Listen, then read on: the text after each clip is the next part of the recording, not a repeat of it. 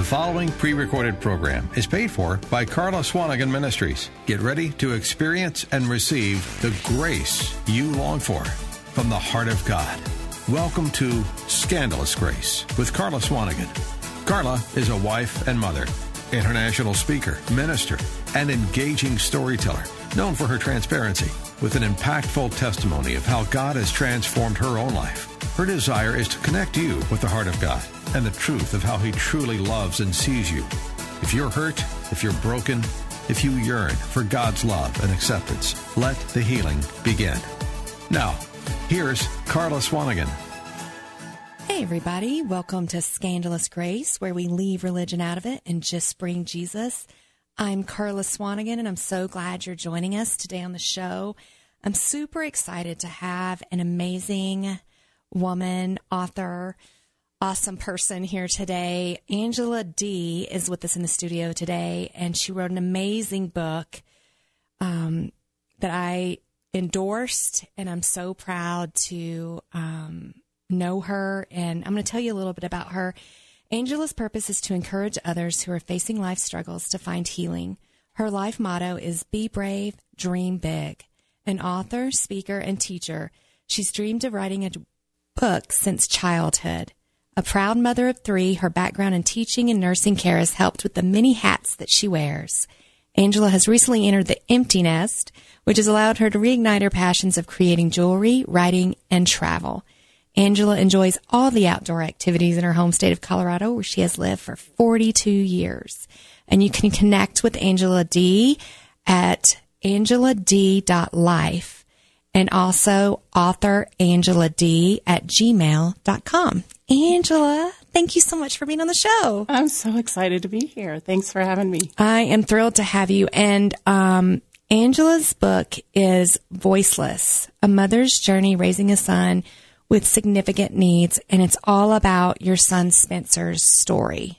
It is. And yes. I was so moved when, and I call you Angie, just from knowing you all these years, when you first sent me I guess it's the manuscript before it was finished in the book, and you sent it to me to read and endorse. I remember being so moved at not just the words on the page, but the feeling I got when I read it. Because when I read this book, what I feel come out of the story, so many things, but the thing that really leapt off the page in almost a tangible way was courage, the courage that you had. And that's why I love your motto so much about, being brave and living brave, because I feel like that is Spencer's story and also your story.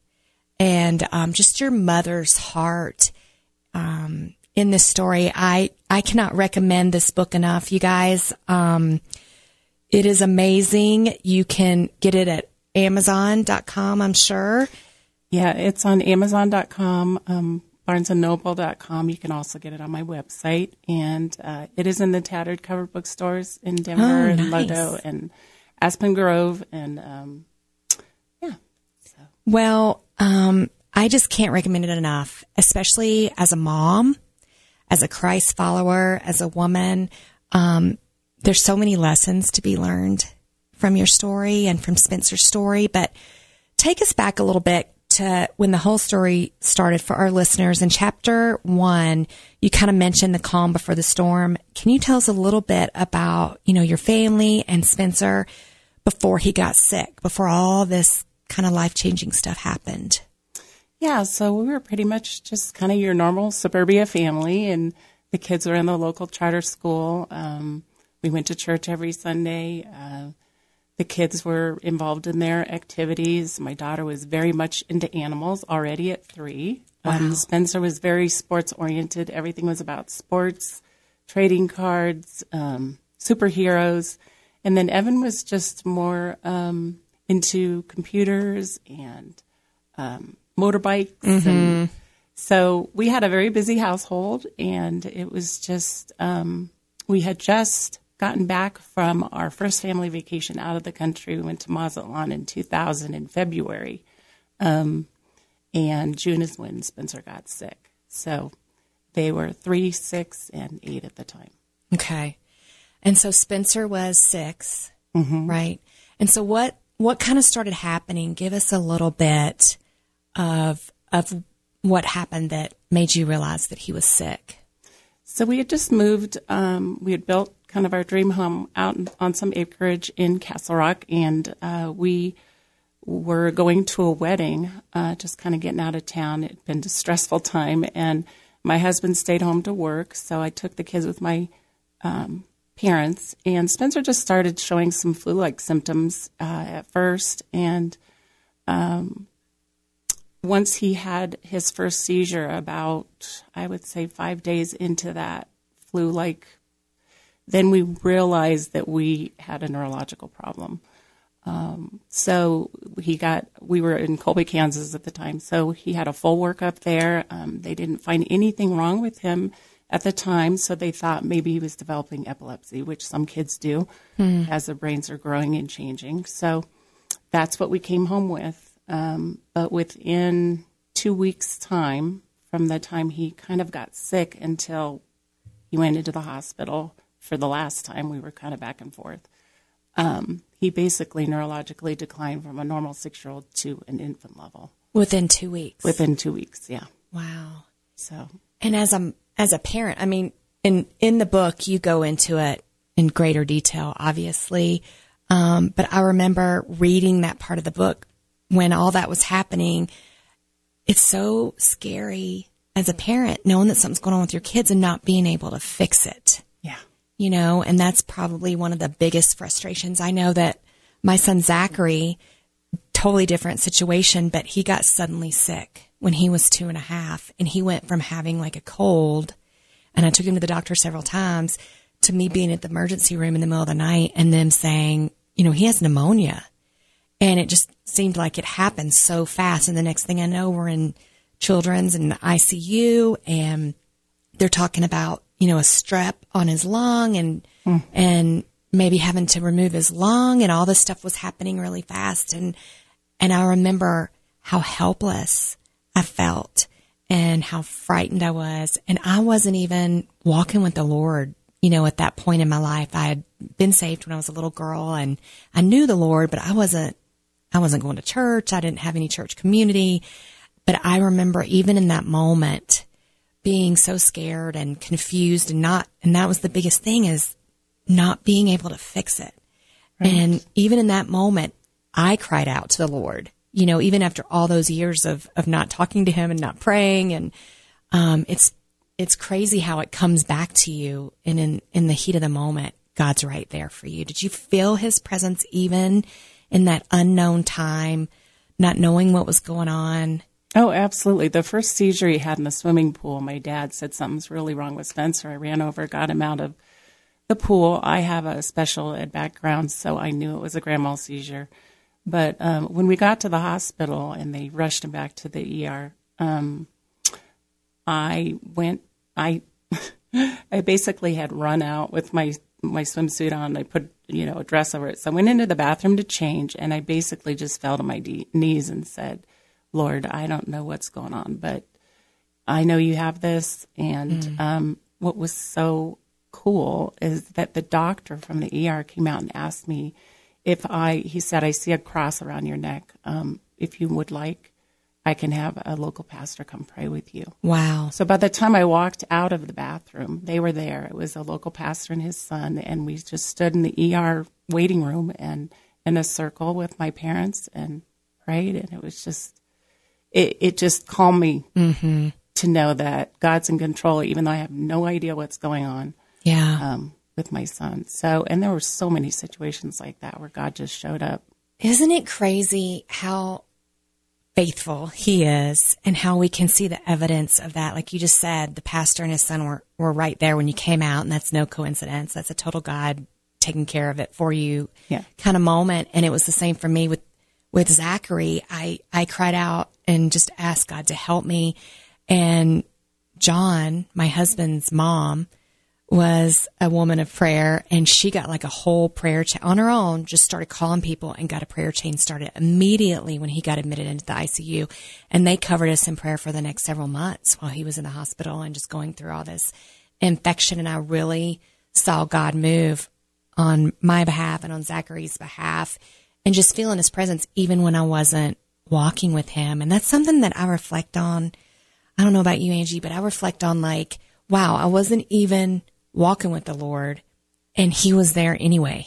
Yes. Because he's so faithful. Yes. So you guys are in the hospital and you're going through this time. Let's move ahead to when it took some time, but they finally figured out what was going on with Spencer. Can you kind of bring us up to that part of the story and kind of just set the... Yeah. So, he was in the hospital basically for, a week before they decided it was probably viral encephalitis. So basically what happens with that is his immune system was already low because he had had a strep infection for actually about 2 months before that. And been on 3 doses of antibiotics. And so whatever got into his body, whatever virus got into his body, crossed the blood-brain barrier because his immune system was low. Most of the time our bodies fight it off. Okay. But because his immune system was low, it crossed the blood-brain barrier, got into his brain, and then the virus just went crazy and caused global brain damage. So that happened over the course of, he was in the hospital for 2 months that summer. Wow. And it just kind of progressed week by week. And so we went in with a semi-normal 6-year-old and came out with a severely disabled child who needed to be 24/7 care. He's tube fed in a wheelchair, couldn't eat anymore, talk, communicate with us. So yeah, very devastating. Yeah. Everything, like you said, completely changed in that time.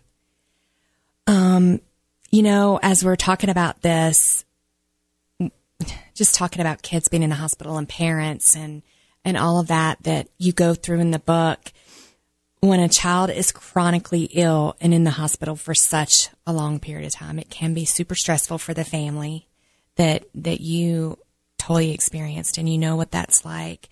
For the mother and father who are listening right now, maybe at Children's Hospital here in Denver or anywhere across the country that might have a child that is ill and they do know what's wrong. And maybe there's some parents that are in those early stages that they don't have a diagnosis and they're not sure what's going on with their kids. What advice would you have for them right now in that moment that they're in? There's so much, but first of all, I would say, even if you're not a believer, but get on a prayer chain. That is so important. Get people behind you and praying for you, because at those moments when you don't even know what to pray for anymore, or you're so inundated with their care, you just need the backup, of people know that they have your back, that they're praying for you. Secondly, I would say you are the CEO of your child's health. Nobody's going to care about their health as much as you do. Yeah. So make sure you ask as many questions as you need to get clarity with the doctors or the medical community. And I would also say, when you're talking to the medical community, do it outside of your child's hospital room, because that affects them.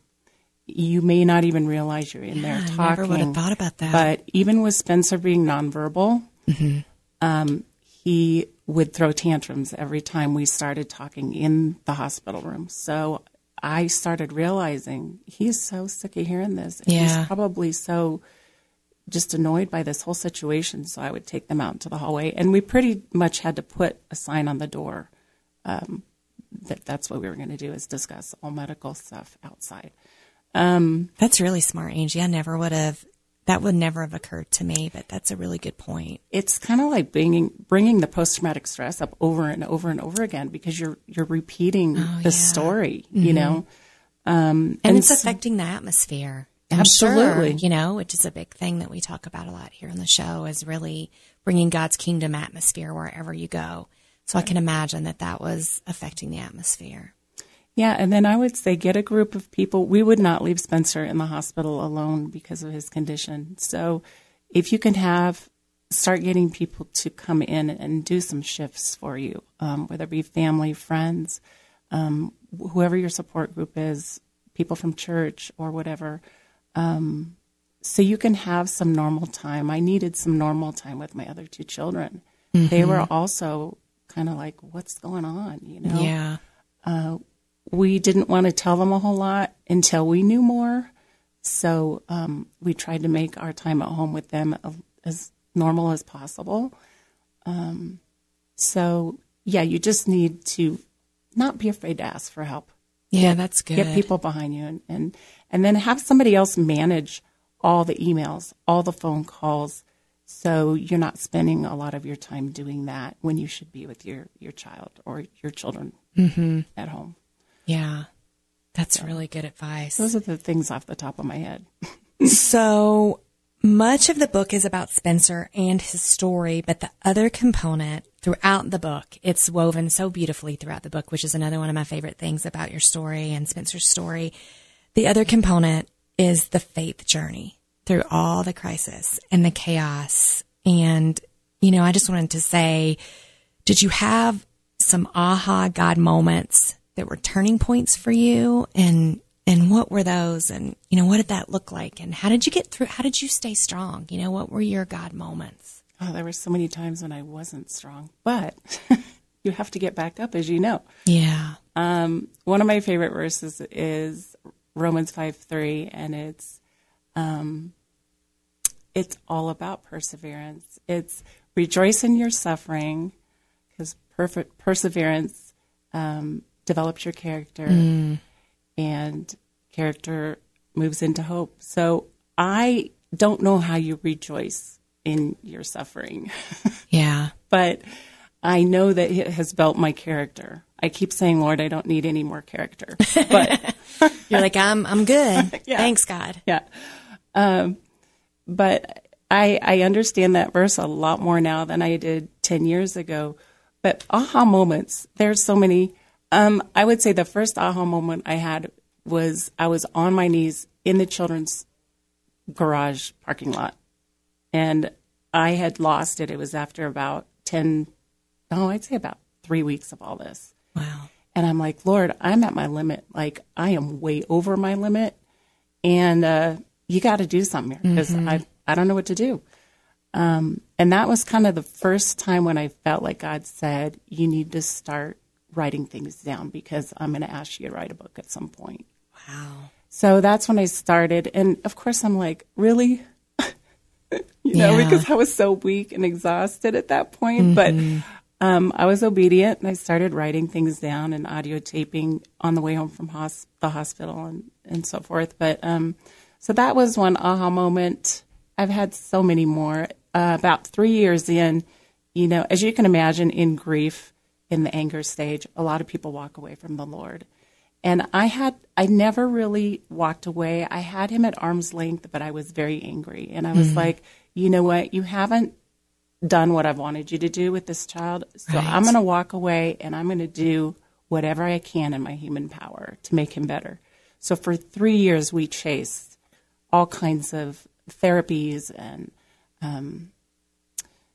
tried to get him better, because they said what you can actually do in a year, what you have in a year after the brain damage is what you'll have like long term. Okay. So we were kind of trying to chase all these cures. After about 3 years of doing that, I lost it. I was on my face in my office crying, just saying, all right, I give it all back to you, because I've done everything in my human power. And that's when I resurrendered my life, because I knew I was going down the wrong path. And that was my only hope, So, and he picked it up from that point on, and things started getting better. But there'd be times when I would go down to the train tracks and just scream at him, because I was so upset. Yeah. Frustrated. And then I would come back and feel guilty, of course. But then, God in his mercy and grace, he's like, I can handle it. Yeah. Yeah, he tells me that a lot. He's like, listen, you can't scare me off, when I am having my moments with him. And it's like you said, I know that David in the Psalms poured it all out and said whatever he was feeling and just really let it rip, you know. And still it says he was a man after God's own heart, right? Mm-hmm. And so I know that I just feel like God really values our authenticity in our relationship with him. And it's like you said, he can handle whatever we have to say or whatever we're going through. He knows we're thinking it anyway, right? Right. And so to give it to him, it gives us so much relief. But I think at the same time, sometimes we do feel guilty or ashamed for letting it out. But I don't think those feelings come from the Lord. I think he's glad that, we gave it to him. Yes. It reminds me of that scripture, my yoke is easy and my burden is light, because he wants to exchange that with us. He didn't want you carrying all that. He knew that was impossible for you. Right. And I'm sure you felt a shift Absolutely. after you gave all that back to him after all those years of carrying it on your own. Mm-hmm. For the mom or dad that's out there right now in a situation, and it may not even be with the health of their child, it may be something different, but they feel like there's no way out. They can't fix it. It feels hopeless to them. What would you say to that person listening right now? There is a way out. Another one of the scriptures that I love is faith is being sure of what we hope for and certain of what we cannot see. You have to have blind faith. God is good all the time, and all the time God is good. We may not think that, but and everything is temporary. Usually, it's not going to last forever. So you just have to go back to the Word and believe what it says, and have those moments with the Lord where you just lay it all out there. Yeah, and He will meet you wherever you are at. He's will, so and He loves you so much. Yeah, Amen. He does. I just wanted to ask you, all these years of dealing with all this with Spencer, how's he doing today? Can you just give us a current update on Spencer and how he's doing today before we close? Yes, he's actually doing okay. He's had some bouts this year with some illness, but overall, he now lives in a group home with his peers. I see him about 3 or 4 times a week. I was just over there the other day giving him a massage. He loves his massages and a haircut. Mm-hmm. But he seems very content with his daily life. He goes to the day programmer every day, comes back, has time with his kind of new family, his peers that he lives with. He lives in a residential neighborhood in Centennial. That's cool. And he's become very bonded with the nurses that care for him. But it's also nice that when I go, my time with him is quality time. It's not me being the full-time caregiver anymore because I had to go back to work. So overall, he's doing really well.